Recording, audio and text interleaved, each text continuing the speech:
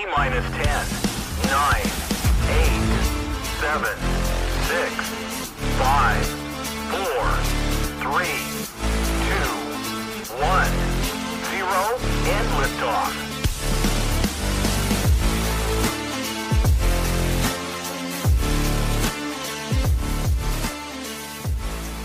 That's right. Welcome, welcome, welcome, wherever in the world you might be. However you found us. Welcome to the You Get the Horn Show. Excited. We got a lot to get through tonight, and we needed some help, so we brought in a ringer. We got three of us tonight. So we got Tad, Jeff, and Jefe in the house and ready to rock with this stuff. So, gentlemen, good to see you. How we doing tonight? Yes, sir. Ready to go. I'm doing well. Yeah, ready to go. Glad to be back. Hopefully we give the people what they want, because that's what we do here. You know, a lot of times I talk about, and I make the mistake of talking about that, you know, it's our job to entertain America. We entertain the world. Okay. So found out recently we've got a growing number of fans in the UK and in some other countries as well. So I talk about America, not looking to leave anybody out. World, prepare to be entertained. So at the top of the episode, we'll do what we do every week, talk about the rundown. Rundown will be the topics that we will hit on tonight, or at least plan to hit on tonight. We never get through everything, it seems like, and we will probably cover more than these topics as well, but these are the topics that we will endeavor to touch on tonight. The NCAA Tournament and some details within that, blue bloods, new bloods, who are the favorites from here as we go into the Sweet 16, and some other interesting stuff. Which team has improved the most in NFL free agency? A lot of moves being made, a lot of good choices. Which team do we think has improved the most? Washington Commanders, the NFL's Washington Commanders. Looks like the sale of that team is imminent, but we still don't know who's going to be buying it. So who do we think the buyer is? How much will it sell for? And will the addition of a basketball legend to the potential buying list impact the sale of the team?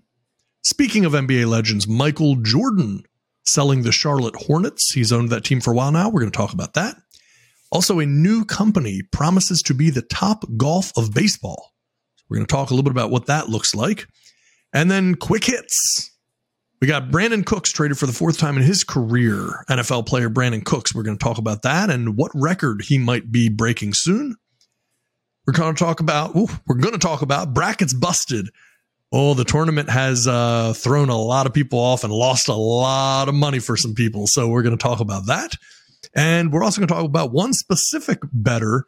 Have a great story that you've got to hear about this specific bettor and game he chose to put some money on and how that played out. And could have been really good or really bad. It's going to be an interesting one. We've got some fascinating, fantastic stats on a Japanese pitcher as we're going through the World Baseball Classic right now. We had an attendance, I would say an impactful attendance again in St. Louis for an XFL game. So we talked about this a week or two ago, and we got a little bit more to discuss. Also, NFL Commissioner Roger Goddell expected to sign a multi-year extension. We're going to talk a little bit about that as well as potentially a couple other little facts, stats, trivia, things like that, as we always talk about on the show. So, gentlemen, with all of that, we got our hands full. So let's start at the top. NCAA Tournament. Obviously, eyes are glued to the NCAA Tournament right now, and they know how to keep themselves in the news because, man, these upsets, the games, the way they've played out has really been crazy. So, Jefe, since you haven't been on in a little bit, wanted to give you the opportunity first to kind of kick us off with the NCAA Tournament and what have been some of the surprises there, not necessarily even in games played. Sometimes it's games that didn't end up being played. So I'll let you kind of take it away there. So thank you, Chad, for the great introduction for this new segment. So this tournament, my God, if you filled out a bracket, obviously you've already crumbled it up and thrown it away, right? This thing has not gone in the direction that CBS had hoped for, with them having the rights to air these games because everybody is losing that you would thought you had in the Final Four of the championship game. They're gone. Yeah. They're not there. It's not even, forget about it. And me, I'm a Carolina fan. I love my Hurricanes, but growing up, I always watched North Carolina, Dean Smith. They're known as one of the blue bloods. You have Kentucky, you have Duke, you have Kansas, and you have Carolina. Those 4 teams, one of them that was the preseason number 1 going into the season, right? Gone. They didn't even get invited. So bad that they decided not even to go into the NIT because they were just embarrassed of how the season went for them. Yeah. So hopefully they go home, they think about things, and they go ahead and just try to figure it out for next season. But not having Kentucky, Kansas, and Duke in the Sweet 16, that's something that it's not that it hasn't happened that long ago, because in 2021, the same thing happened. Those teams, they didn't end up making, any of those teams didn't make it. However, last year, Kansas and North Carolina played for the national championship, Kansas winning. But if you were to go back from 1980 to 2020, all or if not one of those teams had made the Final Four for 40 consecutive years. One of those teams made it. Jeez. And right now we're sitting here, not one of them is in there. And I'm telling you what, there's 2 number 1s left in there. And I would say Alabama probably has the biggest, if not best, chance to probably go all the way. They're a scary team in more ways than one. So they can definitely make a run and do something great as they have been doing in football. So right now there's like a little competition going on there, in Alabama. So, it's just interesting to see how this thing all played out. But gentlemen, if you were to look at the field right now and you had to pick a team, who would it be? Where are you going? You don't got chalk. Now, mind you, Michigan State, not really a blue blood, but they have been successful in our years growing up. We've watched them; they've won championships. And UCLA can be considered a blue blood. It could be considered 1,000% a blue blood because obviously they have blue in their color, and they are. I mean, there was a stretch in the 60s that they won 10 in a row. So, But gentlemen, looking at this field, your guess is as good as mine. I have no idea which way to go. Well, look, I mean, the other thing is when you look at, you're talking about blue bloods, Duke and Kentucky both lost in the round of 32 to Tennessee and Kansas State. I mean, these are just not even like years ago. You would have never even considered those as potential losses. And so, it gets interesting from here. One thing that you kind of touched on a little bit, I just wanted to kind of get into. Apparently, I read this was the 4th time since they came up with the Sweet 16. Since they had the Sweet 16, it's only the 4th time that neither Kentucky, Kansas, Duke, or UNC were involved. The only other times it's happened, 1976, 1979, and 2021. And so it's just it's pretty amazing to see. And the other thing too, I just thought slightly random, but by Kentucky losing, it means that UNC maintains its lead for the most NCAA tournament wins ever. Carolina has 131 NCAA tournament wins. University of Kentucky has 130. Had they won any games, really, like if they'd gone further into the tournament, they would have passed UNC because UNC wasn't even in the tournament this year. But since they lost, Carolina still holds on to that lead by 1 game for most all time. But look, as far as who to pick from here, Jeff, I'm going to let you take this first because, I got to wrap my head around, the options here. I'm not even sure where I'd go. Look, let me say this really briefly before Jeff. So I turned around a few weeks ago and I'm talking about the Furman Paladins, right? Furman making the NCAA tournament for the first time in 43 years. Then, was that last week's show that we had our buddy Evan on to talk about his amazing run of betting through Bleacher Report and everything, this viral betting. And I tell him at the time, he asked me what my pick's going to be. I said, you know what? It's close to home. I'm going to say UVA. UVA then goes out and loses to Furman in as shocking a game as you'll see.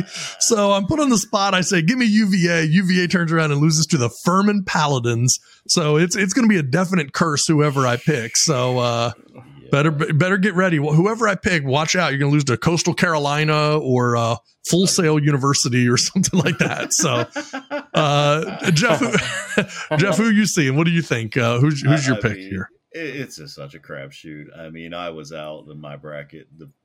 First day. I think the second game, I think I was out. Right now, I mean, I picked Alabama. I don't know that I'll go off of that right now. I mean, they got San Diego State next. Man, Texas is such a good team, but they've got to play Xavier. Houston is obviously a great basketball team, and they're playing Miami. So, I mean, I think I'll stick with Alabama. I don't see why I would go off of that at this point. I mean, that's who I have still. I think the only team left I probably have in my bracket. So I'm just going to stick with them at this point. But it's just such a crapshoot. Can I say I'm not even sure I like the NCAA tournament. I like it. I mean, I get the whole March Madness thing, and I get it. But does this really determine who the best basketball team is? You play a whole entire year. I don't know. What are they playing? 24, 25 games, something like that. Maybe a few more than that. I don't know. And then they get into a tournament. It's a one and done tournament. So, I mean, is this really the best way to determine who the best team is for the entire year? Like, do you think Purdue doesn't beat Fairleigh Dickinson. Even at a best of three, do you not think Purdue, who came into the tournament as the number one seed, do you not think they beat them even at a best of three? Like, it's just a one and done. It's just whoever plays the best. I don't know. It just I don't know. I don't like it. To be perfectly honest, I've never been a big NCAA tournament fan. I just haven't. I just, it's not my favorite. It's fun to see the upsets, but then it's like, really, if Fairleigh Dickinson goes on, and I know they're already out, but have they go on and won the championship, or will you really consider them the best basketball team of the year? I don't know. What do you all think? It's tricky, right? Because I guess it's like anything else. And in fact, Jeff, while we were sitting here, while you were talking, I just shot you a little message in our chat for some stats that I found. But I think, the thing that's interesting is when we're going through, I don't know what the right and wrong is, right? I mean, in baseball and basketball, you have best of 5, best of 7 series. Of course, you're going to get the best player at that time, or I'm sorry, the best team at that time. But at the same time, man, a big part of the tournament in general is these Cinderella runs by teams and the upsets. And that those are the things that get people talking, is that potential for crazy upsets. And so I think that's, and the truth of the matter is, when you're watching the clips on, CBS and all of the stuff, all the pregame and postgame shows, most of those things are about unbelievable upsets from years past, right? Those are the old clips of, people hitting the three or the layup with the time expiring and these types of things. It's like, that's where, people, their focus is with the NCAA tournament. And honestly, now it's become such a talking point about the tournament, right? It's like, that's the thing where people are holding on, waiting. Oh, who's going to be the 16 seed that upsets a number one this year? And, those types of things. I mean, it's tricky. It definitely does not tell you the best team. The NCAA tournament does not tell you the best team in basketball. It's just a snapshot of who is hot at the right time. But when is that not the case, right? I mean, you could say the same thing about the NFL playoffs. I mean, it's one game, right? And that's all it is. And teams make it in as a wild card, and then they're able to make a run, and, all of these types of things. And so when we go through that, it doesn't seem to matter if it's the NFL playoffs, if it's the NCAA tournament. Anytime you're in a situation where it's a one game matchup, all bets are off at that point, right? I mean, that's all you can really do is see, who makes a run. But I do think uniquely, the NCAA tournament has built themselves as that Cinderella season type of thing. So, Jefe, what do you think?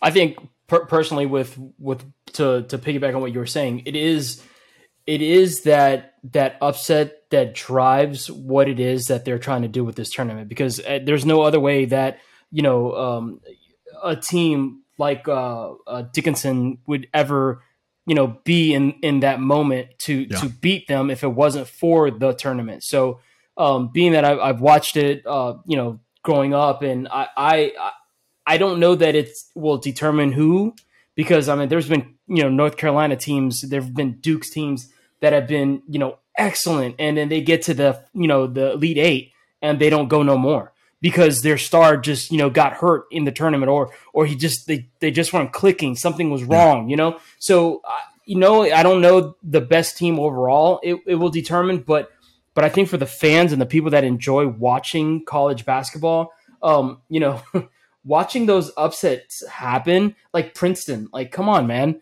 Like, that's unreal. Like, and it's not the first time Princeton has done something like that, where they beat Carolina. I've seen them beat Carolina in the tournament, and in the round of 32 to keep moving on. Like, I've seen those things happen, and it sucks as a fan, but at the same time, it's neat because the game of basketball, it's the one sport that football's not in every college. You know what I mean? There's certain sports that are not in every college, and you have certain colleges that can afford to have basketball, and they go in there and they do a great job.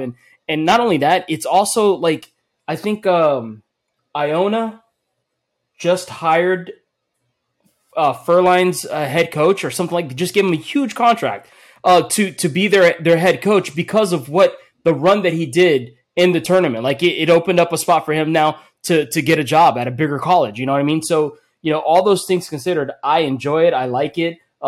Jeff, I don't know that it it gives you a true, best team in that year of college basketball, but it sure is exciting. It sure is fun to watch it all unfold and happen. Like, me personally, my Hurricanes are still in it. They got a tough matchup going against Houston. I'm excited. My bracket is 3/4 busted, because for whatever reason, I actually took them to the championship game. It was a homer pick all the way. I didn't think they had a chance, but you know what? Hey, they're making a run. Men's and women's, by the way, they're doing quite well. And matter of fact, it was a little weird. Actually, the men's played Indiana and the women's played Indiana, and they both beat Indiana to advance to the round of 16. So, anyways. Wow. Very nice.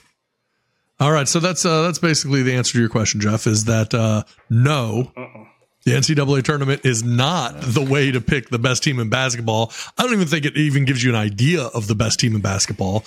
But again, it's like the NFL playoffs, everything else, man, just one game at a time. And, any given Sunday in football turns into any given Tuesday afternoon in the NCAA tournament as you're moving through all these teams and games.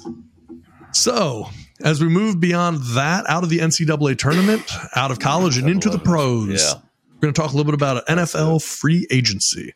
So my question for you, gentlemen, is which team has improved the most in NFL free agency? I picked 4 off the top of my head, and you guys may have these same 4. You may have someone totally different. I threw out the Dolphins, the Panthers, the Bears, and the Lions. But curious to see, where you guys would go with it. So who do you guys think has improved themselves the most in NFL free agency so far? Me personally, I like 2 of the 4 that you listed. I am super intrigued with what Detroit did. I think they still have some great picks coming up in this year's draft. They also went defensively and signed a bunch of people. And I'm interested in what the dynamic of that team is going to look like moving forward, because I'm sorry, but their head coach, I'm telling you, I've said it before, people are willing to run through walls for that guy. He has them charged, he has them motivated, he has them moving in the right direction. And I think I have a list here of who they picked up. They pick up Chauncey Gardner-Johnson. They picked up David Montgomery. They picked up Cameron Sutton. These are the cornerbacks that they picked up: Emmanuel Mosley and guard Graham Glasgow. And again, they still have the 6th pick, the 18th pick, the 48th pick, and the 55th pick in the draft. Yeah, but they got 2 firsts this year. A lot of people don't realize that this was a dangerous team that no one wanted to play at the end of last season. Exactly. And now you're giving them 2 first-round picks coming into this year. So it's that they could be a tough team. That's it. Yep. Yeah, and I got, like I said, I was going to say real quick, I got the Dolphins at number 2 because of all the moves that they've made, but I'm not going to break that down. But I'm telling you, those are the 2 teams that I think that made the most improvements. Nice. Hard to argue those points.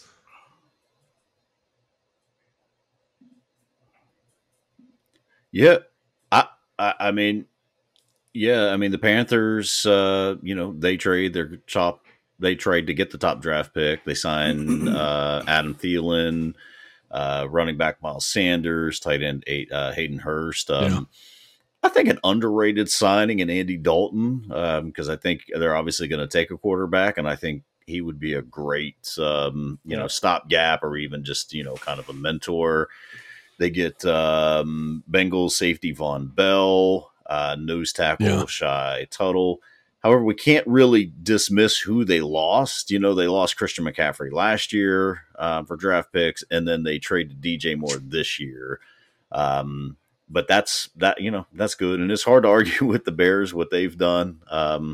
They signed linebackers TJ Edwards and Tremaine Edmonds, but again, you're doing that because you're trying to replace Roquan Smith. I like what the Lions did as well. Signing Cam Sutton, and then they signed running back David Montgomery as well. Like you mentioned, C.J. Gardner-Johnson. I don't know how that guy only got a 1-year deal. I don't know what was up with that. It's so strange. They did lose Jamal Williams. Goal line beast. 462 touchdowns last year for the Lions. I mean, I don't know. That dude was just a touchdown machine. He goes and signs with the Saints. Listen, I'm a homer, but the Steelers really did really well so far in free agency, signing Patrick Peterson. They signed guard Isaac Samula, which everyone is just harvesting players from the Eagles. I'm not sure what the Eagles are doing at this point. They are losing everybody. I mean, you just got to hope that that front office has a plan and knows what they're doing because, I mean, the fact that they lost, Gardner Johnson and he didn't want to sign there long term. I don't know what's going on. I mean, they go from the Super Bowl to now they've lost 8 or 10 players minimal, right? I mean, we knew it was going to be a lot, but it seems like a lot. I hope. What is Howie Roseman, right? I hope he really has. Well, it's tough, and they got to pay Jalen Hurts soon. Yeah, he's built a great team, I mean, the bottom line is they everything that they're looking at doing right now is the Eagles have to look at it and say, how can we be competitive and stay competitive? We've been competitive and succeeded because we didn't have to pay a quarterback. They're getting ready to have to pay a quarterback. Life's going to start getting a lot more complicated. I was very surprised that they ended up re-signing Darius Slay because it looked like Slay was out the door. And there was actually a lot of talk about him going to the Ravens. And then kind of at the last second, they reversed course and the Eagles were able to get him signed. But, it was interesting. I think, you were talking a little bit about the Carolina Panthers. This is kind of an interesting stat. Carolina has committed 100. Let me start this over. Hang on. Sorry. My screen just flipped off here. Okay. Yes. The Carolina Panthers have committed $116.75 million in free agent contracts this year with $70 million in guarantees. And that's all in the first week of free agency. So you're talking about a team that's trying to turn things around quickly. Yeah. They brought in their new head coach, in Frank Reich. They've got, they're making moves and Hayden Hurst could also be kind of an underrated signing for them at the tight end position.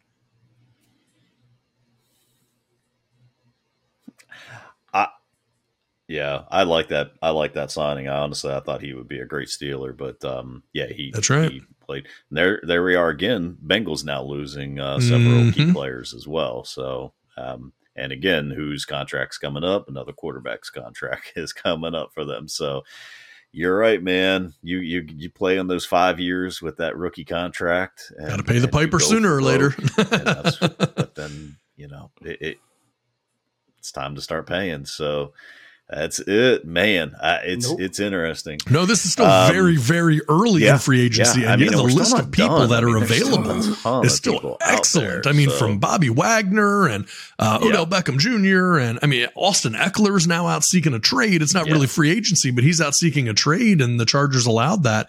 And I listened to an interview with him today on Chris Long's podcast.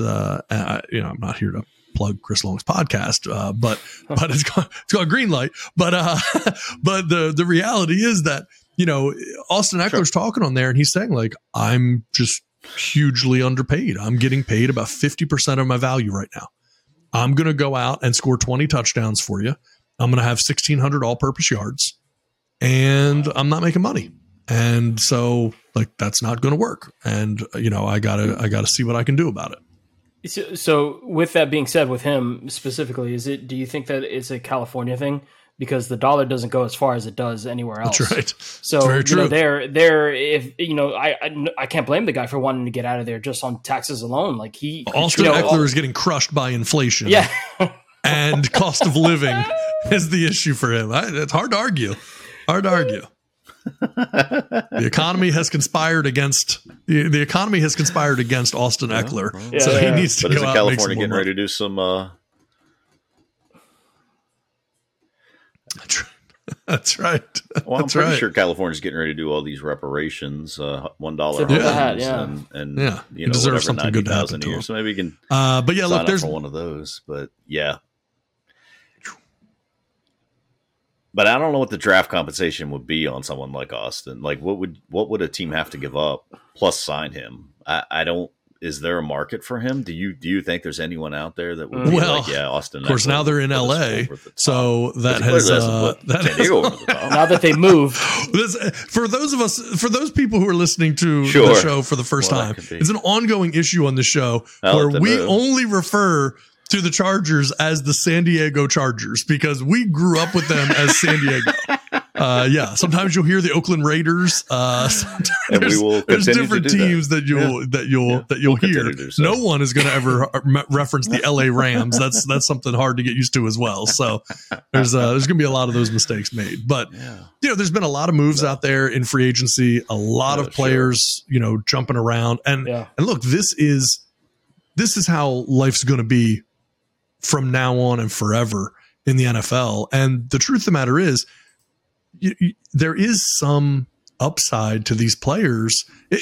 Okay, look, I don't want to get too far down the rabbit hole on this topic. Go deep. But the thing that frustrates me a little bit is we have players that complain that they want long-term security, that's what they deserve because they're putting themselves at risk and everything else. And so they want a 4, 5, 6 year contract. But in reality, that's not what they want because with the cap changing so frequently, you can't have it both ways. You really, in a perfect world, every player should pull the Kirk Cousins and bet on themselves 1 year at a time or 2 years at a time and keep re-signing because you can make more and more and more and more money. There's only two ways that won't work for you. Number one is if you're injured, or number two is if you flat out don't perform. Outside of that, that's what you should want. But if they get offered that by a team, then it's insulting. So if a team offers you a 1 or 2 year deal, then they're insulted by that because I'm not in your plans long term. But then if a team offers a player a long term deal, then they're limiting their earning potential. So I don't understand how teams can win sometimes. Like, look, I'm all for players making money, but pick what you want. Do you want the long term security or do you want as much money as you can make in the short term? They can't coexist. You're not going to have the long term security and always make the most money. So that's just life, right? And so it frustrates me a little bit about how these players continuously act like they want everything, the best of both worlds. And there's no way that a team can accomplish that for them. So I don't know. That's just my take on it. I think Tad just went down a Lamar Jackson trail right there. Yeah. Honestly, he took it out a little personal on that one. It's a little, I mean, you're not wrong, right? So part of it's definitely Lamar, but honestly, I'm looking at some of these other players again, you mentioned, right? Like Chauncey Gardner-Johnson, right? Signing a 1 year deal. 1 year. And it's like a 1 year, I think it's an $8 million deal or something like that. I don't remember exactly. And so, you look at that and you go, okay, well, that guy turned down supposedly a 3 year, and I believe it was a $36 million offer. And so he turned down a 3 year, $36 million. Well, I'm not great at math, but that's 12 million a year. And I know 12 is more than 8, right? So he didn't want to get paid 12 million a year for 3 years because he wanted to test the market. Fair enough, man. Go test the market. But then he tests the market. You got a 1 year, $8 million deal. And now that's what you got stuck with. And then you hear people making it seem as if he got ripped off. And it's kind of like, well, no, he got exactly what he wanted because the choice was his 100%. And, and guess what? If he goes and he balls out, which he probably will, then he's going to be able to turn around and make a ton of money. And James Bradbury's another guy, right? We're talking about Eagles for some reason, but he was on the Giants just a couple of years ago, and they're having to get him re-signed. And so you go through this and it's just, look, if you're a player and you're at the top end of things, it does not necessarily benefit you to sign a 6 year deal. I mean, to sign that 2 or 3 year deal and then re-sign again and just keep making money.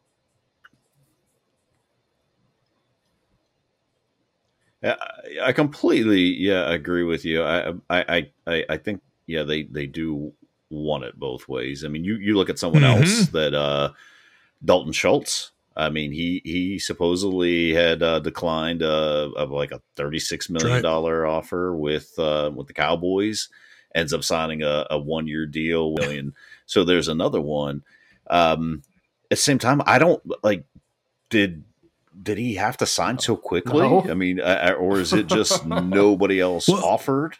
Like, it just seemed like, especially with Gardner Johnson, like, all right, he tests free agency, and then it's like the next week or next day, not even next week, next day, 2 days, he's signing that 1 year deal. So was it the word got around and it was like, no one's going to offer. I really think panic sets in. Like, well, let me just. I really think panic sets in because you always hear people talk about agents talk about curious. Like, okay, the big money gets spent in that first week, and so if you haven't gotten signed, but it's like, look, man, if you're a good player, teams are going to find a way to make it work. Your position may not be the priority for them, but look, I mean, these guys are not just they're not going to be jobless, right? You're going to get a job and you're going to make money and you're going to do very well for yourself. But you're right. I mean, you do see some of these players, and it's kind of like, man, what's like? Why did you rush that? You didn't need to pull the trigger on that so quickly. I wonder. Yeah, that's a thing. Like, I always feel like there's so much more that we don't know, and we're just kind of sitting back looking at it and saying, okay, why did he have to sign that so quickly? But then it's like, okay, did his agent legit go through every single team and everyone was like, no, we're not interested? I mean, clearly that's an agent's job, is to try to drum up interest or see who has interest. So maybe that's it. But yeah, and then you can't go back. I mean, is it just putting your tail between your legs and you can't go back to the Eagles and like, all right, I'll sign the deal? Or the Eagles now, because I think the Eagles actually did go out and sign someone else. So maybe that was a situation, but someone like Dalton Schultz, could he not go back to the Cowboys and say, all right, I'll sign your deal? Or the Cowboys just my guess is that they would be saying, forget it. And I say that because think about it. If I offered you this deal and then you said, I'm going to shop it and see what else is out there, and then you turn around and you come back to me, well, now I know nobody must be close to this deal. So guess what? I'm not bidding against myself. That deal's no longer on the table. I'll sign you. Yeah. But it ain't going to be to that same deal. I'm going to give you something less now. Like, yeah, I guess that's it. Because I mean, if you wanted him at 36 million, like you don't want him now. Now you're trying to just hardball him, and maybe that's why he's deciding, all right, I'll just take a 1 year deal. And then me personally, I think maybe outside of all of that, he just probably wanted to go to Detroit and play with Campbell. You know what I mean? Maybe we're not even looking at the whole thing. Maybe that's what he was willing to do, to risk it, to sign the 1 year deal in hopes that if he does well, they'll give him a longer contract further down the road. But mostly he just wanted to get out of there, Philly, to go over and play at Detroit with their head coach, and he maybe likes what's going on there. I don't know. Do people really love Dan Campbell that much? I don't know, man. He just seems like a rah guy to me. Like, I just feel like absolutely. I get old after a while. Who knows? I'm playing devil's advocate. Obviously, we don't know the situation, but maybe that's it. Maybe he just wanted to go there and play. Yeah. Who knows? Well, I'll tell you, briefly, I listened to an interview today with offensive lineman Andrew Wiley. Andrew Wiley's played on the Chiefs for a while, and he actually signed this offseason as a free agent with the Washington Commanders. And I thought this was very interesting. So they're interviewing him, and they asked him about, what made you choose the Commanders? What was the process like for you? And this is really, I thought it was really compelling because it's something that we have talked about on this show at length. Andrew Wiley said that the reason he wanted to sign with the Washington Commanders was to be able to continue to play for Eric Bieniemy. He called him out very specifically and said, I would have probably followed him wherever he went. I wanted to play for Eric Bieniemy. I know what he's like. I know what he's going to do for that team, and I wanted to be a part of it. Wow. And look, I don't know exactly what Andrew Wiley could have made in the market as a free agent. He signed a 3-year, $24 million deal with the Commanders. It was an $8 million signing bonus, $12 million of it's guaranteed. So it's an average annual salary of $8 million. So, I mean, again, it's a good deal, but it doesn't sound to me like Washington just paid him so much more than anyone else. Sure. He really had nothing but positive things to say about Eric Bieniemy and really wanted to continue his career with him and felt like that was going to be the best thing for his career. So, listening, because we've talked so much on this show about Eric Bieniemy and what's going on. Why hasn't he been a head coach? Do people just not get along with him? What do the players think? And you've heard different things from LaShawn McCoy and other former players. Some really like him, some really didn't. And, Andrew Wiley, a guy who's playing right now, leaves the Chiefs, where he's won multiple Super Bowls, to then go to the Commanders to be able to follow him. And I thought, if he's willing to do that for the offensive coordinator, then yeah, man, maybe it is. You see what's happening in a place like Detroit with Dan Campbell and the talent that they're amassing, and you understand they have a couple more first-round picks this year, and they're only going to get better. And maybe you are on the upswing there. Hard to say for sure, but seems like a possibility. Yeah. I mean, I don't know. I would think you'd want to do that on the back end of your career after major money. Like, maximize the dough. I mean, I feel like I could go. Yeah, I mean, I feel like I'd go play for the Houston Texans. Although I like what they're doing there as well. But you know what I mean. I would love to go. I would go play for the bottom basement dwellers if they're offering me the most money early in my career. Anyways, maybe that second contract, then I'm a little more picky. But like I just can't imagine giving up $20 million to go play with like Andrew Wiley, to go play with Eric Bieniemy, who's probably not even involved in any of the day-to-day with Bieniemy. I mean, he's got his own, he got the offensive line coach. I don't know how much does Bieniemy really coach him up. So, hey, good on him though. I mean, that's at least it bodes well or speaks well to Bieniemy. And so speaking of the Washington Commanders and the decision to go there, I don't know if Andrew Wiley knows anything that we don't know that made him feel more comfortable, but it certainly seems like the Washington Commanders and the sale of the Washington Commanders is imminent. We are very, very close. It looks like very close to the Washington Commanders being sold.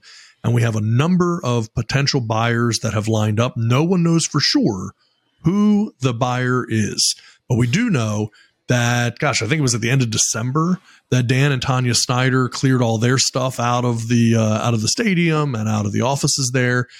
So it definitely looked like it. And a very interesting fact came out recently that the way that Washington is structuring their free agent contracts is such that these payments are not getting made until like May. Normally it's 15 to 30 days from the time of the contract signing.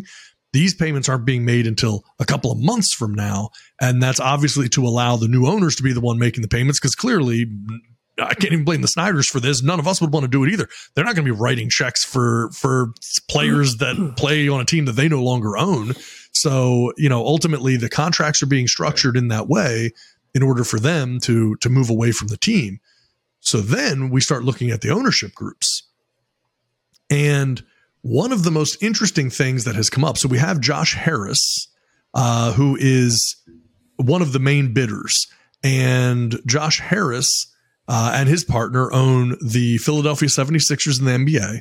They own the New Jersey Devils in the NHL. And Washington area billionaire Mitchell Rales is supposedly also part of Harris's group to purchase the Washington Commanders. But then they added a new name very recently, and it's a name that most people know, even though not associated with the NFL. NBA Hall of Famer and legend Magic Johnson just joined the ownership group that's bidding on the Washington Commanders. And to me, this was a no-brainer, right? This is what the league is looking for. And I'm going to say this, in very realistic terms. The NFL now can safely accept this bid, and they get a celebrity minority owner who can help to be a face of that team to the public. I mean, this is a no-brainer in my opinion. This is why it seems to me that Harris Group is going to be the one to be able to close on Washington. Doesn't mean it's a done deal, but it sure seems more likely that they're able to bring in. And again, I'm sure that's why they did it. That's why the Harris Group, they don't need his money. They have plenty of money. They did it to be able to increase their chances of being able to get the deal done. Thoughts on that? Yeah. Now you remember though, last year, Magic Johnson also had joined them in their failed bid to get the Denver Broncos. So it's definitely not a done deal. It seems like he attaches himself whenever they need that, extra person to kind of push him over the edge. So it definitely not a done deal. It makes sense to me though, just for Washington to have, a full-time, minority owner. I just think it makes perfect sense in Washington itself. There's only a handful of minority owners. John Stallworth owns a small minority in Pittsburgh, and Warwick Dunn actually owns a small percentage in Atlanta, which I didn't know that until today. But the sale's definitely got to happen. It's definitely imminent. And I think Snyder will sell to anyone not named last name Bezos.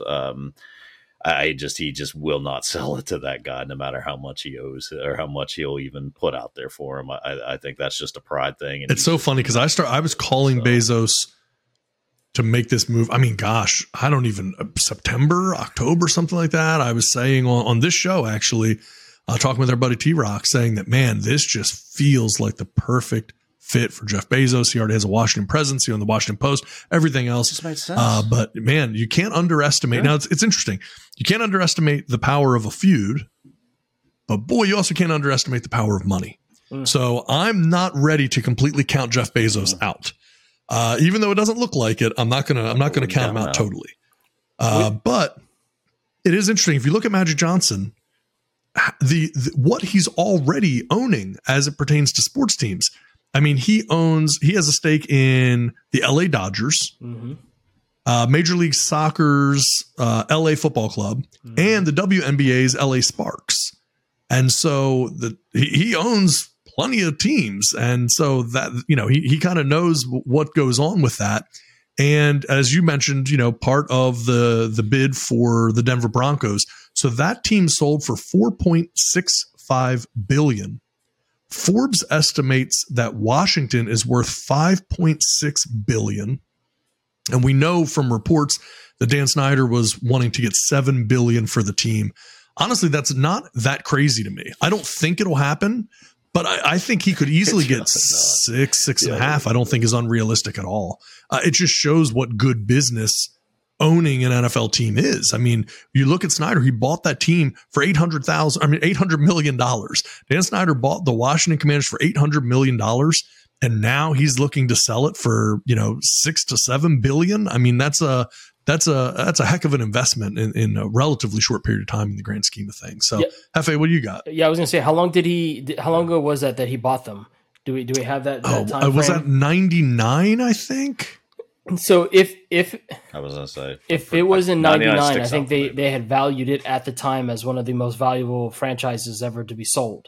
And it was the most. Yeah, okay, so it was the most. And so now, we'll talk about investors out there, ROI, got to get that ROI, return on investment. And you can say that he did that and then some with what they're valuing it at, like $5.6 billion. I'd take that. I'd take that all day.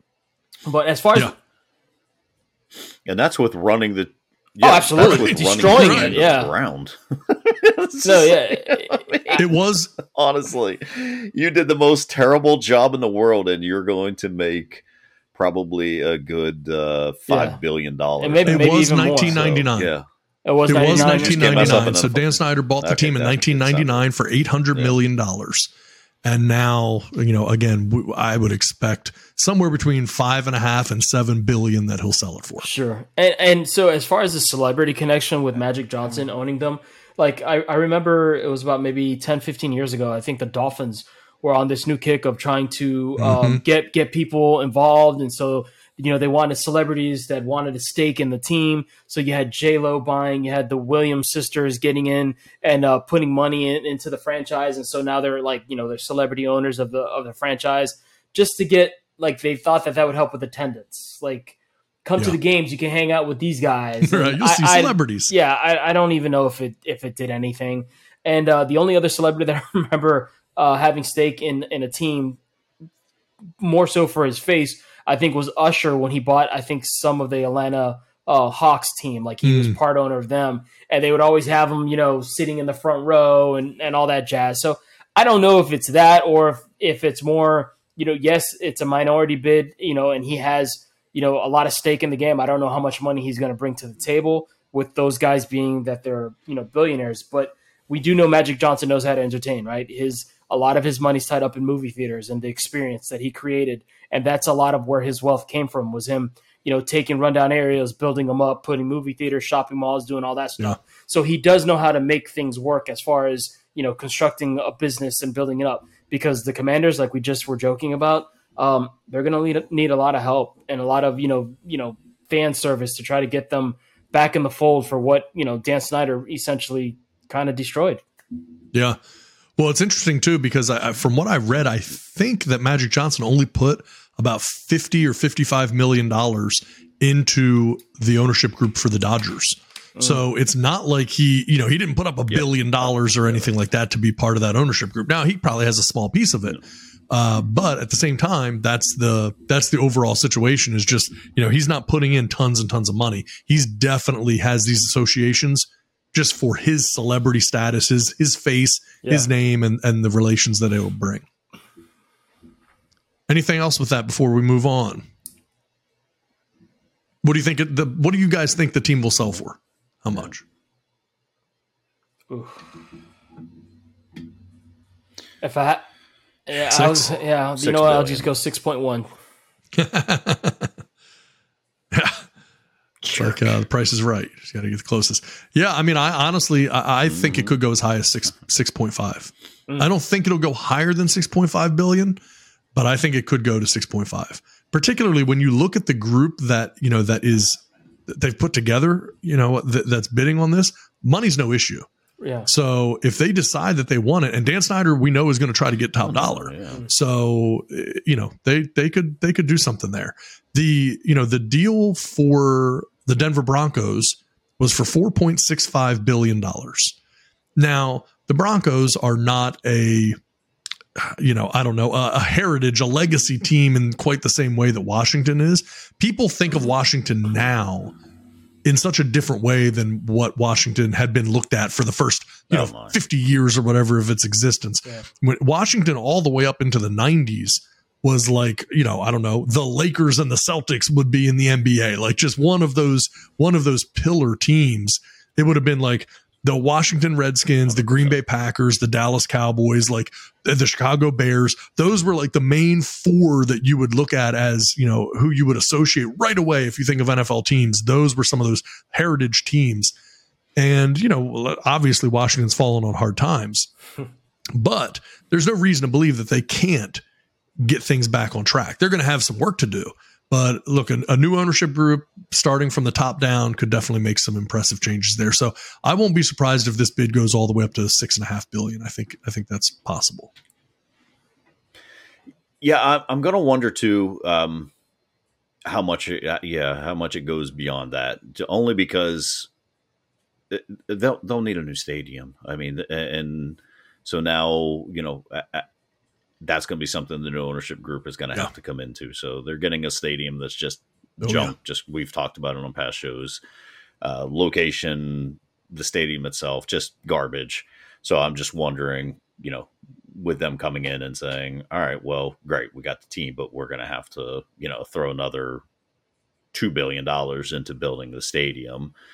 We'll see. I'll be curious to see how much it goes over. I can tell you, you hit the nail on the head. I have it on range. Very good authority from people in the meetings that when they were working on a new stadium in Washington, Dan Snyder had personally committed to $2 billion of his own money to be able to have that stadium built.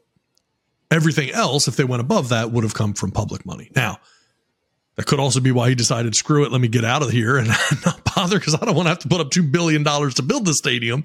But that's supposedly the deal that he had made a commitment. And we know, he had gone on his tour all around the world looking at all the best stadiums and, really trying to kind of gather a lot of information.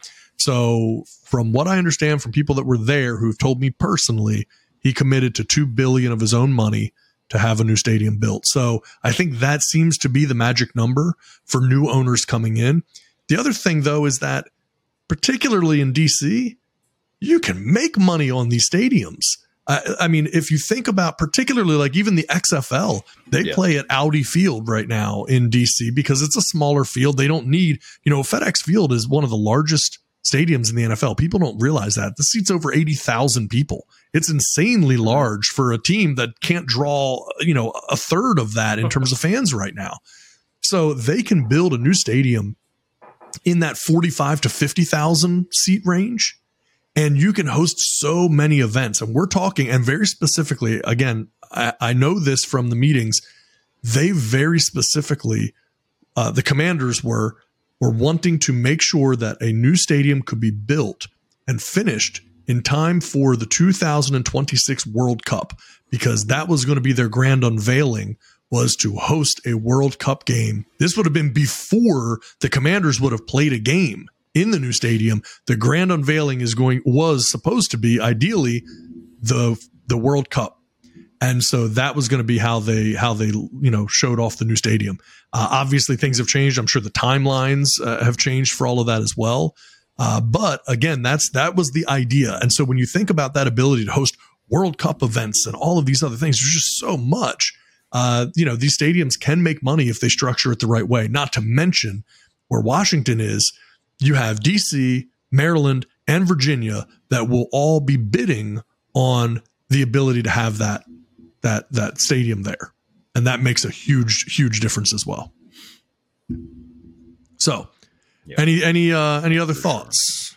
I think it's pretty wild that $2 billion is not enough to get you a new stadium. Listen, I'm in real estate. I know that the cost of construction is going up, and I get that. But I think it's wild to think that, like, I'm sure we can look up what Jerry Jones spent on Jerry's World and all these new stadiums being built. But my God, $2 billion isn't enough to get you a stadium. Now, I'm sure land is an issue, especially in the DC area. Like, I couldn't even imagine them trying to create enough space in that area to put a team or to build something like that. But anyways, that's wild, man. Yeah. Well, and it's funny too, because if you look, I think the Rams at SoFi Field, I think that was $2 or $2.5 billion. The Raiders and Allegiant Field in Vegas, I think was 1.6. Don't hold me to that, but I think it was right around that. So, I mean, that does seem to be the kind of the standard for whatever reason. I don't know that it necessarily that has to be the case, but it seems like that is that's kind of a pretty realistic number nowadays, particularly now these stadiums are all trying to be cutting edge, and who knows? I mean, even in Washington, they could justify having a dome or something like that as well. So that could be something to look at too. Just gives you the ability to do more. So, but moving on, Michael Jordan selling the Charlotte Hornets. Jordan has owned the Hornets for a while now, and he is in talks to sell the team. He has been, he paid Michael Jordan paid $275 million for a majority stake in the Charlotte Hornets. It was the Charlotte Bobcats back then, the Charlotte Hornets in 2010. He's been the owner there for 13 years. So he paid $275 million. Keeping in mind, if we look at this, the Atlanta Hawks were sold in 2015 for $850 million. So I think it's safe to say that if Jordan's going to sell this team, he's probably doing it at a pretty smart time, because I think this thing could sell for quite a bit of money. I've read that they valued that franchise at $1.77 billion. Yep, I heard 1.7. So yeah, ranks. Now listen to this though. It ranks 26th in the league. There's 30 teams in the NBA. Michael Jordan's Charlotte Hornets ranks 26th, and it's still worth 1.77 billion. It's crazy. And he bought it for $275 million in 2010. So I mean, we're talking about the return on the Washington, the Commanders deal, and that was from 1999 to now. 800 million turns into say $6 billion. But I mean, even this $275 million to 1.7 billion in 13 years. 13 years, yeah. I mean, the ownership of these pro sports teams, it's showing that it is a good investment. It makes sense if you can find a way to make it happen. Yeah. Again, and his team is terrible. His teams have been terrible forever. You're 26th in the league and you're still almost $2 billion. So yeah, it doesn't matter. You do not have to be a good owner. Your team will still gain money, which is insane. Listen, I hate to say this, anything negative about Michael Jordan. We've broken bread with Michael Jordan. We've gambled with the man. We are a very Jordan friendly show. I never say anything bad about. Yes.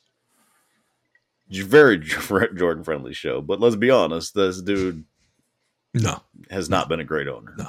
And honestly, I don't know if this is because of, incompetence, or if it's just because he doesn't care that much. He doesn't need this. Like very few owners probably do as many other things outside of owning their team as Michael Jordan does. And those other things are just on a yacht, vacationing in Croatia, fishing tournaments, like not business stuff. Like Michael Jordan is living the business of Michael Jordan. That's all he does. And so this ownership thing for him is just a thing he does. Now, had he paid $1.7 billion for the team, like someone will be from him, maybe he would treat it a little bit differently. The reality is this just wasn't a massive purchase. And, I don't know how much he cares about it, but he certainly hasn't had success with it.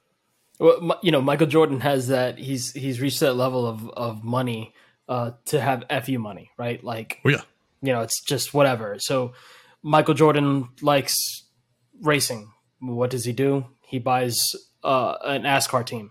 Michael Jordan likes motorcycle racing. What does he do? He has a motorcycle racing team. Michael Jordan likes to play golf. What does he do?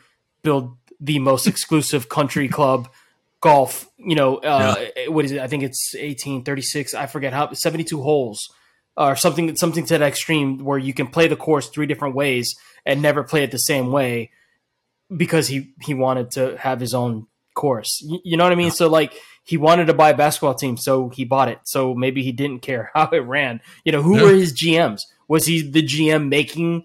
Because I know, Jeff, I think you said you have a list of the draft picks that he's had over the years, which I can't wait to hear. And who he passed on to get for for their franchise. So for me, it's like I'm with you, Tad. Like maybe he just didn't care. He just had it to have it, and that's it.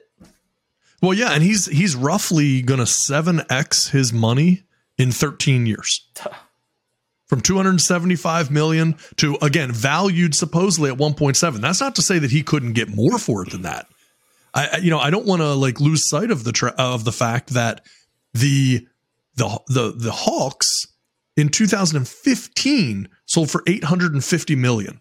And so when we look at just how things have accelerated from 2015 to now, I think arguably the Hawks, well, first of all, they're definitely in a larger market than Charlotte. Sure. You would definitely think that the Hawks are a more valuable franchise. They've been a more successful franchise and they sold for $850 million. That tells me, and that was in 2015. That tells me today they could probably eclipse $2 billion themselves, maybe even push closer to 2.5. Right? I don't know the current values. If one of you looks that up or something, I don't know the current value of the Atlanta Hawks, but I would be willing to bet that they're somewhere between 2 and 2.5 billion. And so from 2015 at 850 million to now pushing 2 to 2.5. I mean, this last few years, just the last 7 or 8 years, what we've seen as far as the price is skyrocketing, it's incredible. Yeah, it's nuts. I mean, that's it. And again, it's not like the Atlanta Hawks have gone out and won championships since 2015 either, right? I mean, it's insane. It's crazy. So, yeah, I often wonder how much Jordan had to say in his draft picks. I presume that everyone was, whatever Michael wanted, he got. But let's take a little journey. Speaking on Tad, listen, you asked about the whole value of the Atlanta Hawks. I looked it up real quick, and right now they're valued at $2 billion. There you go. Right. So $2 billion. $2 billion. Yeah. And so it makes sense. And they'd probably sell for more than that. That's their value. That's not the street value. The market value obviously ends up pushing that higher. So yeah, these teams, man, they're not going down. No. And not only are they not going down, they're not slowing down. The value of the teams is actually escalating at a faster rate than ever before. So even though the prices are higher, the value of the investment is just skyrocketing. So it's pretty unbelievable. So, changing topics. We all know Topgolf. Oh, yeah. The business, the event, Topgolf. You go to Topgolf. If you're listening to this, and again, we have friends, overseas, they may not be familiar with Topgolf. So, I just want to explain for anyone who hasn't been to a Topgolf or seen a Topgolf, what it essentially is multi-level with driving range bays, and games that you can play. You're hitting targets and different things like that. And of course, there's open bar, there's food, all kinds of stuff. So you're there, you're kind of hanging out, listening to music. It's not really golf per se. It's like an elevated driving range where you're hanging out with friends and eating and drinking and having fun and playing games and that type of stuff. So it's kind of an entry level. Anyone doesn't matter if you know how to play golf or not. You can go to Topgolf and still have a good time. Topgolf has been very successful. And then more recently, you started having a competitor called Drive Shack. And we've been to Drive Shack before. And you wouldn't know the difference if they blindfolded you and they dropped you in one. They're the same thing, right? Topgolf and Drive Shack. And it's a great business model. So a new company has promised to create the Topgolf of baseball. And so I want to run through this a little bit. So there's a baseball entertainment venue called Home Run Dugout. And they already have one location open in Texas. They're going to be opening a second location in Katy, Texas on March 30th. So like Topgolf, Home Run Dugout combines sports, food, and entertainment in one upscale setting and happens to boast Hall of Fame pitcher Nolan Ryan as an investor. Nolan Ryan is an investor in Home Run Dugout. And so what Home Run Dugout does is that unlike, traditional batting cages where you kind of put a helmet on and you put money in a machine and you try to hit a ball, this is a 46,000 square foot facility that has indoor soft toss baseball. And so I'll kind of explain what this is because they have restaurants and bars and all these things, but they have these virtual batting bays where you can actually pick what stadium you want it to look like. And it has like a virtual reality thing that feels like you're in the stadium, whatever the design of the stadium is. You want to go to Yankee Stadium, Camden Yards, wherever you want to go. And then it's just lobbing baseballs out for you to try to hit home runs in your favorite stadium. And you're hanging out and drinking and eating and everything else as well. So it is a little bit different. It's not like a batting cage type thing. To give you the full rundown, it's a 46,000 square foot facility. They have a full service restaurant, 3 bars serving 20 craft beers, 12 virtual batting bays. They have a beer garden baseball mini field for wiffle ball, live music, a concert stage, a dog park, all kinds of stuff. So they have big plans to expand and wanted to get you guys' thoughts on, is there a market for a Topgolf for baseball? What do you think of that? Yeah, I mean, nothing says good time like being drunk and having a baseball bat in your hand. That sounds like it should go well. Nothing will go wrong. No, not at all. I mean, I can't imagine the baseball bat slipping out of your hands and going right through one of their $100,000 screens that they have. I wonder, are they real baseball bats? Does it say? It does not say whether or not they're real baseball bats. I saw something about like the pitches come in at like 7 miles 7 miles an hour. They actually, so Home Run Dugout dubs themselves as the home of the 7 mile per hour fastball. That is their thing. So they're the home of the 7 mile per hour fastball. This is very much just a slow toss. Like they want you to be able to crank this thing to have the experience of hitting a home run in your favorite stadium. Now, again, all you're doing is hitting it into a cloth screen, basically. So it's a little bit different than the visceral effect, I think, of, hitting a driver with golf and watching that ball go out there. It's a little different. I'd be curious to check it out, though. Yeah, so the World of Beer just opened up a place that's called World of Beer and Food or something like that. And so now not only do they have all their beers that they bring in from around the world, but they also now are serving food. And so in there they had a simulator area where you can pick a sport. 2 different giant screens, and you could play hockey, golf, soccer, and football. So where you have a football and there's a giant screen and you're throwing the football to the target, stuff like that. So I get the concept of what they're going to try to do with you swinging the ball, the bat, and ball, stuff like that. I was intrigued when we were talking about it before, but now that you've explained it, I don't know if I'm sold. I do still play a lot of sports at my old age. I still get out there and play softball and basketball and stuff like that. So if it was something more of a live pitch, where they're tossing it to you, I could see that being more entertaining or better for you. But I don't know. I guess if you're gonna have drinks and hanging out, I think it could work. But the wiffle ball thing, that was really cool. If they have an actual wiffle ball field there and you can play, that would definitely be intriguing. So I don't know.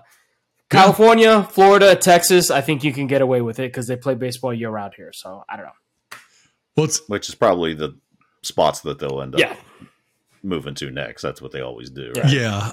I mean, they have, this is going to be their second location. It's a beautiful looking setup. I mean, it is impressive.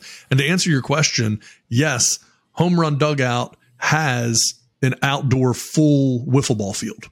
That's so cool. Full wiffle ball field, and then kind of the indoor ish bays, the covered bays where you hit the baseball. So so it's kind of an interesting idea. Sure. So I'd be kind of curious, but then that also kind of led me into something else. And I haven't even had a chance to talk with you guys about this because I couldn't find it earlier and wasn't sure if I definitely want to talk about it. But have you guys heard about this? This thing that Tiger Woods is invested in called Pop Stroke? Yeah. You familiar with that? Yes. Jeff, you've not heard of that? So no. TaylorMade, the golf company, just made a big investment into Pop Stroke. Mm-hmm. And so this is kind of an interesting thing because Pop Stroke, they mix upscale putting courses with restaurant, bar, and other gaming experiences. So they currently have 6 locations, 5 are in Florida, 1's in Texas. 2 more are under construction in Arizona. And so it's kind of interesting there because, again, everyone seems to be, and it's not like I'm going to talk a whole lot about this thing, but I thought it was interesting that it's still a similar type of thing where everyone's trying to kind of find these entertainment things. And if you can't afford to buy a sports team, you try to find some ancillary sports related thing. So maybe someone can't own a golf course, but you can go and play and do this other thing that's golf adjacent and get people, interested in that. The other thing I didn't know, a lot of people, you see the name TaylorMade in golf, and TaylorMade is a pretty big name. Yeah. I did not know they're actually owned by a South Korean company. TaylorMade was acquired by a South Korea investment company for $1.71 billion in 2021. Wow. And what's interesting is TaylorMade had previously been connected to Drive Shack. So we talked just a minute ago about Drive Shack being a Top Golf competitor. So they've been acquired. So TaylorMade is owned by the South Korean investment company, but they had been connected with Drive Shack. Not coincidentally, Callaway owns Top Golf. Callaway bought Top Golf just a year or two ago. And so Callaway owns Top Golf, and TaylorMade was invested in Drive Shack. So it's kind of all of this stuff is very interesting to see, how they all come together, because Callaway bought Top Golf in 2021 for $2.6 billion in stock. Dang. And so that acquisition eventually led to the company being renamed Top Golf Callaway. It's Top Golf Callaway brands. Last year, there's 70 Top Golf locations. I actually think that might be up to like 80 now.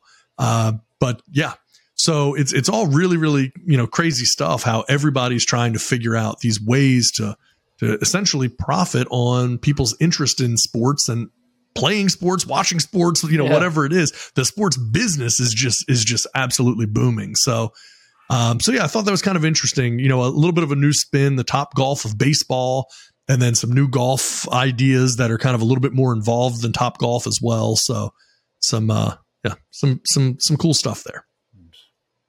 So any other thoughts? Because we're getting ready. It's almost that time. We're getting ready to move into Quick Hits. Any other thoughts before we jump into Quick Hits? Let's get it. All right. Here we go then, gents. Quick Hits. NFL receiver Brandin Cooks was just traded for the fourth time in his career. And this is kind of impressive, because that actually ties him for the NFL record for most times ever having been traded for a player in their career. The other two players that he's tied with are Eric Dickerson and linebacker Kiko Alonso. And the thing that's interesting is Dickerson and Alonso, neither one of them ever played a down for the fourth team that they were traded to. But clearly Brandin Cooks is not only going to be expected to play, but really should probably play a very important role in that offense, because he got traded to the Dallas Cowboys and they really have a need for him. So it's very, very interesting. And I have a little bit more information, but first things first, what are your thoughts on Brandin Cooks? Yeah, I have a feeling he just got traded again.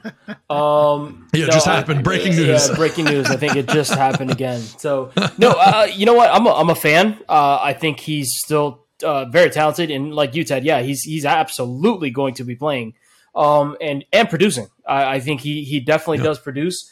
His numbers are crazy. I'm with the fact that he's going to get out there and he's absolutely going to rip it up for them. And he's on my fantasy team somehow, some way. I always end up landing with him, and he'll give me 1 or 2 weeks where it's great numbers. For the rest of the time he's on my bench. But yes, there you go. Absolutely, he's going to produce, and he's still good. Six 1,000 yard seasons since 2015. 29 years old, all 8,600 yards and 49 touchdowns in 9 years. I want to know what he's done to get traded so many times. That's what I want to know. Yeah, is Brandin Cooks just a jerk? Like, everyone hates his guts. Like, what is going on that this guy can't stay on a team? He's never, ever part of a team's long-term plans, and I don't understand why. I'm pretty sure Texans might have been the longest he's played for anyone, and that was 3 years, right? I mean, oh yeah, you're probably right. So, yeah. Well, I'll tell you, I have a little bit of information here. If we go back over Brandin Cooks, people kind of forget, because Brandin Cooks now is just, he's a speedster. He's he's not really considered number one receiver. He's a solid guy, number two type deal. But early in his career, Brandin Cooks was viewed as a premium number one type receiver. Wow. Wow. And so the first 2 times he was traded, he got a lot for it. Now again, it's a little bit different now, right? He's almost 30 years old. But to give you an idea, he was initially with the Saints and he got traded to the Patriots. When Brandin Cooks got traded from the Saints to the Patriots got Brandin Cooks and a 2017 4th round pick. The Patriots gave the Saints a 2017 first round pick. Oh, wow. And a 2017 3rd round pick. So Brandin Cooks had back-to-back 1,000-yard seasons with the Saints. He was 23 years old. And so they thought that he would be the long-term number 1 receiver for the Patriots. He did help them make their Super Bowl run in 2018. But a first and a third. Now, I will say it was pick number 32 in the first round. So it was a very, very late first. But still, a first and a third for Brandin Cooks. That was the first trade. If we look at the second trade, by the way, New England got rid of him after 1 year. 1 year. So they gave up a first and a third, and then they let Brandin Cooks go after 1 year. And the Saints used that first round pick to select all-pro offensive tackle Ryan Ramczyk. So New Orleans clearly won the trade. Then Brandin Cooks gets traded to the Rams. The Rams got Brandin Cooks and a 4th round pick in 2018. The Patriots got a 2018 first round pick and a 6th round pick. And that was first round pick number 23. So essentially the Patriots pretty much got back what they gave up for Brandin Cooks in the first place to be able to turn around and ship him off to the Rams. And it's just crazy. I mean, we're talking multiple first round picks have been traded for Brandin Cooks over the years, but teams do not use him for any period of time, a year, 2 years, and then they let him go. Wow. Yeah. Pretty crazy. The Patriots used that first round pick on tackle Isaiah Wynn, just for the record. Another good pickup. Yeah. Been very injury prone. But yeah. So then the Rams got 1,000-yard season out of Cooks. And he led the team in receptions and receiving yards during their 2019 Super Bowl run. Then in his second season, he had some injuries and his play regressed, and then they traded him to the Texans. And they got less than they gave up. So the Texans got Brandin Cooks and a 4th round pick again, and the Rams got a 2nd round pick. So this is when we start seeing things kind of drop off a little bit.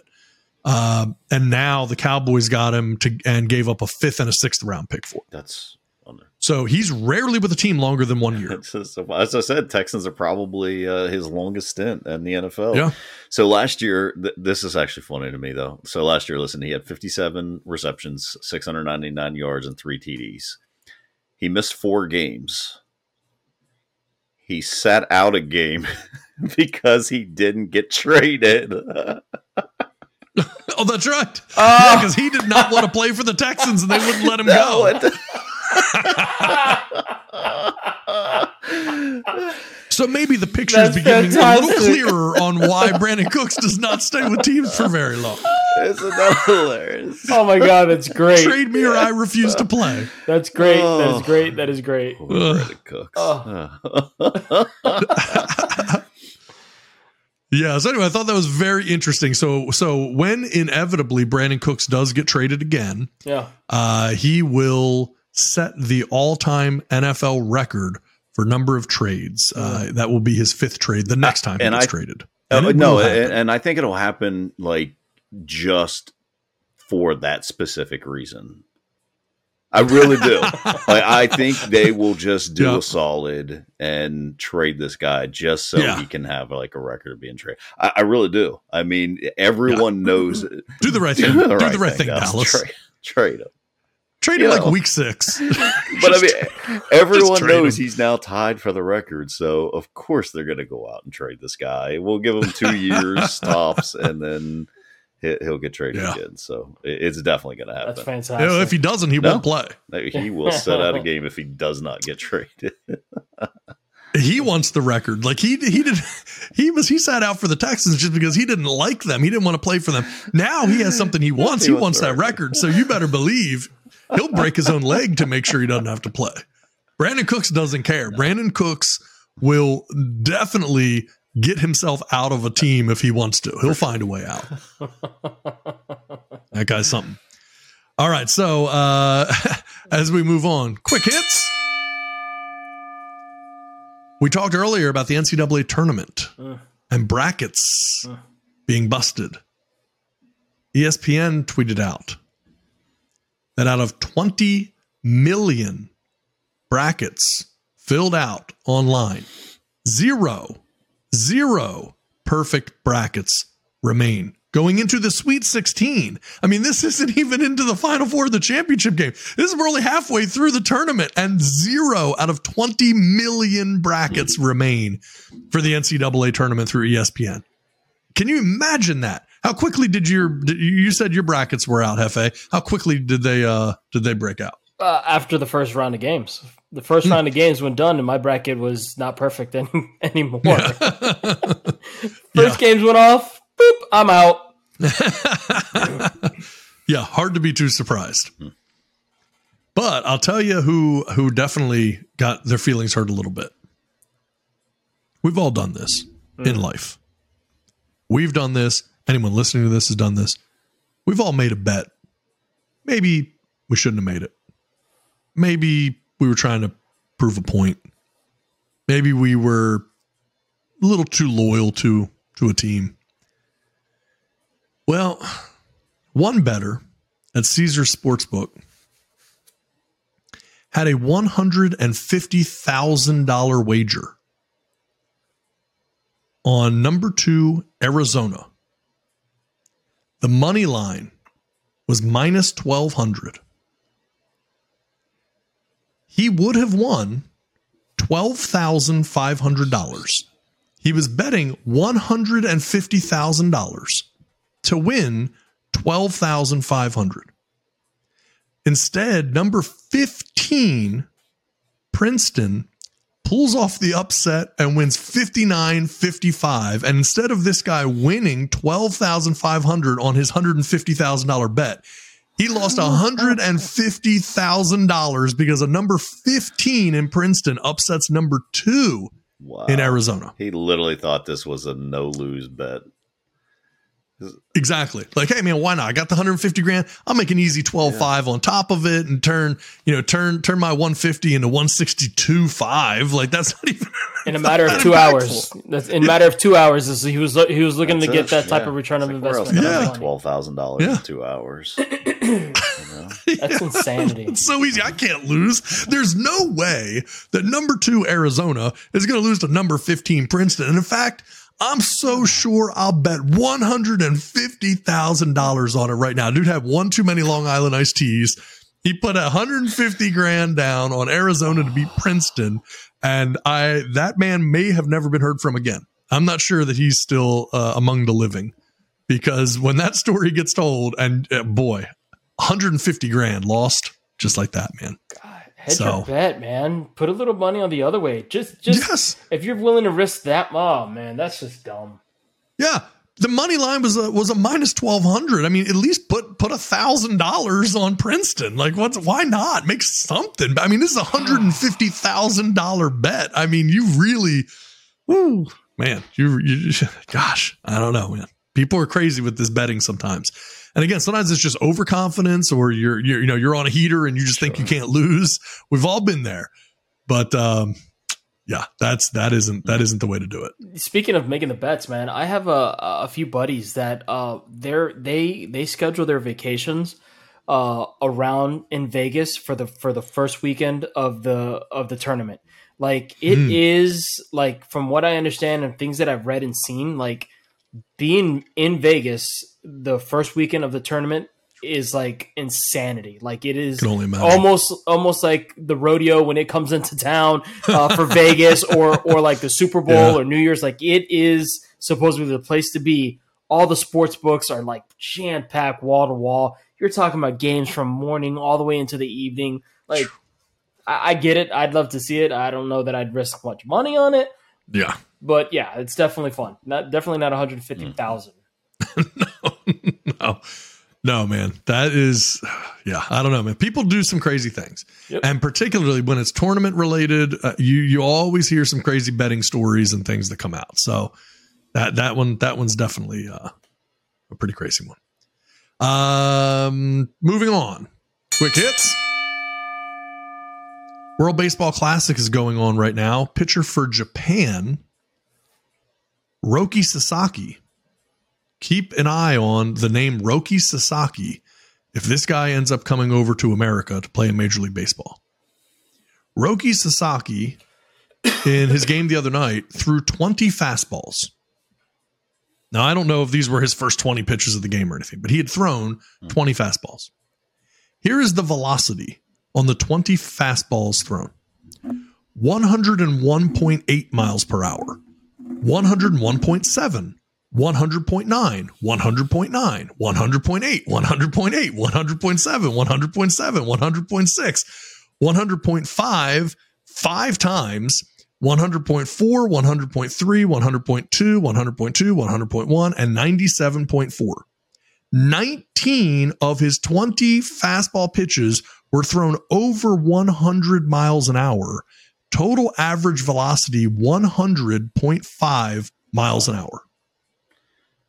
That's disgusting.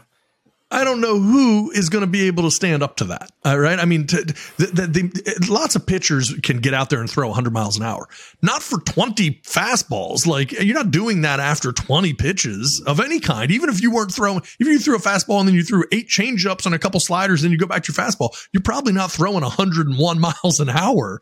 So this guy, that's pretty crazy. If he's throwing that, and if any of those pitches at 100 miles an hour when they're coming in, if they have any movement, whether they go in or if they go out, it is so lethal. And so you as a batter, you basically are just you're just hoping that you can get the bat out there and making contact at it. You know what I mean? And if you do, it's quick 2 foul balls. Next thing you know, he's going to throw you some changeup, some junk, and you're just going to be like, because his arm's going to be coming at the same rate of speed. Right. He's just releasing it differently, and next thing you know, you're thinking it's coming in at 100, and it's coming, at you at 83 miles an hour, and you're swinging at air, and then the ball gets there. You're falling down on your knees, man. I mean, that's disgusting, man. And I was talking to my cousin's husband, and we're watching the game yesterday. Which, by the way, the championship game is on right now, and Japan's winning at the top of the 6th, 3-1, just to keep our sports fans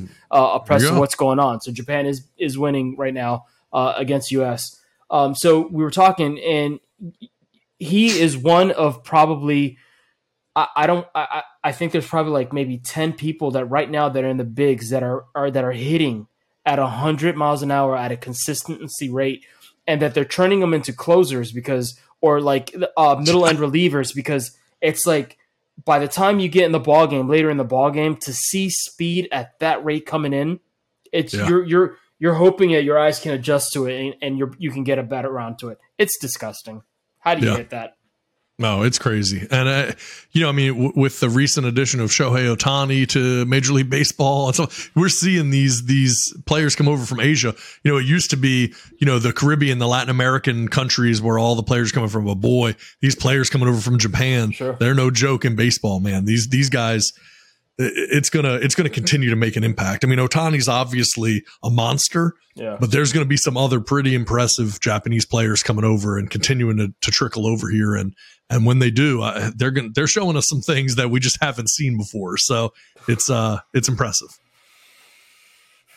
All right, so moving on, quick hits. We talked a little bit about this last week in the XFL and how really just straight up it turned into a conversation about the people of St. Louis and how they were screwed by the NFL. But showing that they are supporting their team. Last week, over 38,000 St. Louis fans came out to support the St. Louis Battlehawks. 38,000 people for an XFL game. And for people that might have thought, well, that was a fluke because it was their home opener, they played their second home game, and they had over 35,000 people show up for an XFL game. XFL in certain cities is really, really starting to catch on, and St. Louis is definitely one of those cities. Very impressive. What do you guys think about 35 and 38,000 people showing up for an XFL game? Could you imagine being stuck in traffic because you want to watch an XFL game? I don't know. I mean, good on them. I mean, but it's just, why? Why? There's the love of football that much that you just have to go see. I don't know, third tier football at this point. I don't know. It just, maybe it's just to prove a point that they can handle it. And that's the only thing I can think of, because you can't have this much interest in an XFL team. You just, come on. I guess they just really love football there. So, I mean, from what I'm hearing, are you guys not even giving the XFL a chance? Like, are you still in the mindset that it's still Vince McMahon saying, let's get ready to rumble, and the two players are coming to collide to get get the football to see who gets the ball? I walk around my house wearing my "He Hate Me" jersey, my Ron Smart jersey. That's it. Look, I hope the XFL succeeds, but I will also tell you, I don't think I've watched a down of it. I've watched some of it, and I'm giving it more of a chance only because reasons like that. They're bringing football back to St. Louis, right? Basically an area that's been known to support their teams, right? Yeah, the Cardinals, they always show up, they're always there. So, good on them for doing that. But this has the backing of the NFL. The NFL is testing rules out and things of that nature with the XFL. So that's why I think it will actually have a chance to succeed. And I just think that I want to give it a chance. I'm watching some of the games. I haven't picked a team that I like more than any other. But hearing stories like that, that's awesome. Like, let's go. I hope it does succeed, and it gives us that something once the NFL is over. Yeah. Yeah, I like it in theory. Like I said, I just haven't watched any of the games. When the football season's over for me, I'm busy, and I just don't even think about football. Like, again, I'm not one of those people. I like the idea in theory that I can watch football all year round, but I won't watch football all year round. Right. Like, I just don't have the time in my schedule to watch football year round. So I love the fact that it's there, but and there's not, if there was an XFL team where I lived or something like that, then maybe it's a little bit different, but it takes a long time to get traction. They've been trying to push soccer on Americans for like 50 years now, and people still barely care. Like, it's now starting to catch, it's starting to get traction for sure. But it didn't happen in 2 years, like it takes a long time because fans just don't have loyalty. They didn't grow up with an XFL team that they were rooting for, It wasn't like, oh, my granddad was a St. Louis Battlehawks fan and my dad was a St. Louis Battlehawks fan and now I'm one. That's just not how it is in the XFL. They're planting seeds, but by partnering with the NFL, now you're hearing the XFL talked about all the time on ESPN and all these other things. So it does legitimize it more in the mind of the fan, just the general fan. It legitimizes the XFL more when they see it talked about on ESPN and interviews are being done about it and all of these things. So they're making inroads. It's going to take time, but they're definitely making inroads. I don't know. I don't even know if they're going to have enough time to make those inroads. Viewership on TV is down. From week one, it's been slowly declining, and this is what it always is, right? I mean, XFL when Vince McMahon was doing it, it was the first time. How many people watched that, and then by the end at the championship, nobody cared at all about it. And then you got the USFL that's starting up. I don't know. They may have already started up. I just remember seeing the April. Okay. So April, USFL comes in. I like the idea of,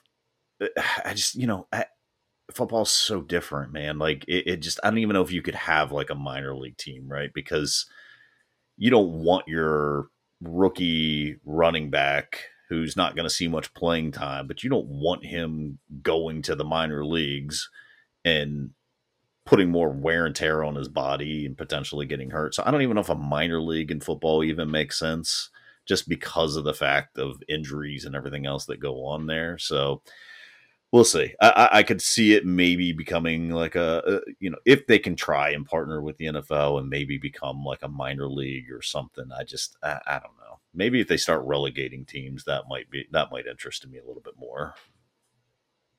Yeah, that could get interesting for sure. It's my favorite word when it comes to sports and professional sports. There's too many of them, and too many of them aren't good. If you started regulating those things, man, and having teams that stink drop down to a minor league system, baby, it would keep the good ones good. And 100%. Very true. So. All right, guys, so we're going to move toward wrapping up, but we have one more thing here in quick hits. NFL Commissioner Roger Goddell is expected to sign a multi-year extension next week. It was revealed in 2020 that Goodell was making roughly $63.9 million per year. Roger Goodell has reportedly made approximately $500 million since becoming commissioner in 2006. That's more than any player has made in NFL history. Over 500 or approximately $500 million made by Roger Goodell since 2006. What are your thoughts? He's getting paid accordingly. He has the best product, the most entertaining, the most watched, the most valued franchises that are out there. I mean, he might be getting underpaid. There you go. I said it. There you go. $65 million a year, roughly, is not a crazy number. I mean, for when you're running, when you're the commissioner of an entire league that could be worth, gosh, I don't even know what we would say. Would it be 100, 150, 200 billion dollars? To think that the commissioner of that league would make 64, 65 million a year doesn't seem all that crazy. So I mean, they brought him in for one reason, and that was to create revenue. So when he took over, the national revenue was around 6.54 billion. Last year's numbers, I don't believe, have come out, but in 2021, the NFL generated $11 billion. And so they doubled then in that period of time since 2006. So that means that they've distributed all 32 clubs, about $344 million, give or take. He's got a goal to generate $25 million in revenue by 2027. So $25 billion his goal. By 2027 to generate $25 billion by 2027. God, yep. So, I mean, it is what it is. I mean, they brought him in. People hate Roger Goodell with a passion. I mean, I don't know anyone that loves any of the, sports commissioners, but he's doing exactly what the NFL owners want him to do, and that's make money for the league. And I don't know. I feel like I could probably come in as commissioner and still make money for the league. So I don't know that it would be that terribly difficult. Yeah, I don't know how much of this at this point has to do with his skill, but it can't be easy to be walking around all day, every day, and people hate your guts. And I personally don't have any real issue with Roger Goodell. I'm not saying that I like every decision that gets made, but he's also not the guy who makes all the decisions. People are so small-minded where they see a target and they think that everything that happens is because Roger Goodell is sitting, behind the curtain in an ivory tower and says, I want this to happen. I want to do this. He has so little real power. The owners have the things that they want done. His job is just to find a way to make it happen. And everyone hates him. And yet they don't really have a problem with their owner a lot of times. If the owner's willing to spend the money to get the players they want, they love their owner. No problems. And then they hate Roger Goodell, when in reality, their owner is probably the one that's really making the decisions that they hate Goodell for executing. Exactly. So, seems a little crazy. The Joker's roughly making about $2 million per team. His expenses, if you think about it, $65 million adds up really quickly. So I get that he's at $500 million in a career span of what he's earned. But, what are his expenses? The NFL has their own private jet. So anywhere he goes, he flies to it. Everything that he does, he has no expenses, and he's living like that money keeps adding up in his bank account, and it's going to continue to add up in his bank account. I guess once you get to that point, though, like, Roger Goodell's not going to own an NFL team. He's not, but what do you, I guess this is your hobby. This is your, like, you're just a lifer at this point. I don't even know, because how much off season does Roger Goodell get? Like, how many, right. It's just weird, man. Like, like he's in his 60s right now. I'm assuming. I mean, think so. So how long is this going to keep going? And then after that, like, he's just done. Like, you have all the money you could ever possibly need in the world. So now you're just doing it because you either love the sport or you love the power, maybe both.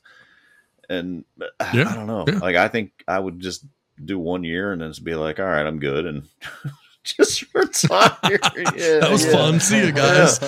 Good luck next year. I quit. Yeah, I can't imagine. Like, I don't know. Like, he's going to be 80 and have, $1 billion. Okay, now what? You're 80. So what are you going to do with this? I don't know. Right. Yeah, I mean, like, the bottom line is the guy has been impressive at his job. Like Roger Goodell, hate Roger Goodell, you can't argue with the fact that Roger Goodell has been successful in the job that he was hired to do. No question. And if you're extremely successful making money for billionaires, you're going to get paid a lot of money. So they make the decision on what, again, the fans aren't the ones paying Roger Goodell. Like, it's not coming from the fans. So it's not coming out of your pocket or my pocket. It's coming out of the owner's pocket. And look, they've done very well with Roger Goodell. So that's why it just comes out in just like a random tweet saying, oh yeah, it looks like Roger Goodell will be signing next week, a new deal. Is because it's not momentous, because there's no big story here. It's like, yeah, no, he's going to continue staying here and printing money for us. We're not letting anything change. Yeah. So anyway, that is quick hits. So we're going to go ahead and wrap up the show here. But as I like to do, the end of each show, I like to come up with some random interesting fact. This is a public service, really, so that people can go when they've listened to the show, they get some value out of it. Besides the tremendous entertainment that they've gotten, they can go to their friends and their family and tell them this really bizarre or interesting fact that they heard on the You Get the Horn show. And today's fact is really, I think, an interesting, weird fact. I will tell it to you. We do not have to explain it, because I don't even think there's going to be, first of all, we've already gone too long anyway, but there's not even anything to explain, really. This is just a very strange, bizarre fact. The craziest fact, there is a 50% chance that in a group of 23 people, 2 of them will share the same birthday. 50% chance in a group of 23 people that 2 of them will share the same birthday. I do not know why. I want to be super clear. I researched this. I double checked this. This seems to be accurate. I do not understand all of the mathematics and the formulas on how you could come up with that. But if you have a group of 23 people, there's a 50% chance that 2 of those 23 will have the same birthday. Yeah, no idea why. But there's your random fact for the day. Suck on that. Random indeed. Yes. All right, gents, anything else before we wrap it up for tonight? No, sir. Spay and neuter your cats. Yep. Thank you. Honestly, another public service announcement. Let's go, Canes. Make that run in the tourney. Men's and women's. There you go. Still moving. Still in there. Still making it happen. All right, gents. We'll go ahead and wrap it up. Thank you, America, for being entertained. Thank you, world, for accepting the entertainment that we have offered you. And you have taken us in with open arms, and we appreciate it. So thanks, everybody. Have a good day, and we will talk to you soon. Yep.